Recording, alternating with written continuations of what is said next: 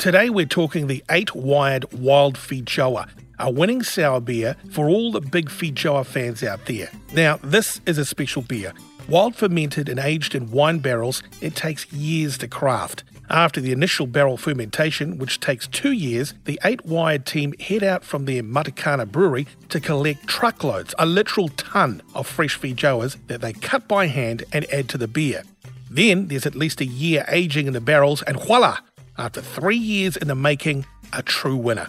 8-Wired founder and brewer Soren Eriksson was actually once a professional poker player, and boy, we're glad he took a bet on brewing and this beer. Chair of Judges for the awards Michael Donaldson said this year's winning Wild Feijoa is possibly the best vintage ever of this absolute New Zealand classic, and I see what he means. Expect a Feijoa festival for the senses. It's smooth and tart, almost like a natural Feijoa wine, with a burst of the unique flavour we all, well, most of us, love. Now, this is a powerful beer that can handle more than the boldest wine. So go for the richer foods, anything from soft cheese to pork belly to creme brulee. Delicious. Still looking for a new brew for you? Keep listening or check out the top 30 New World Beer Insider Award winners at newworld.co.nz.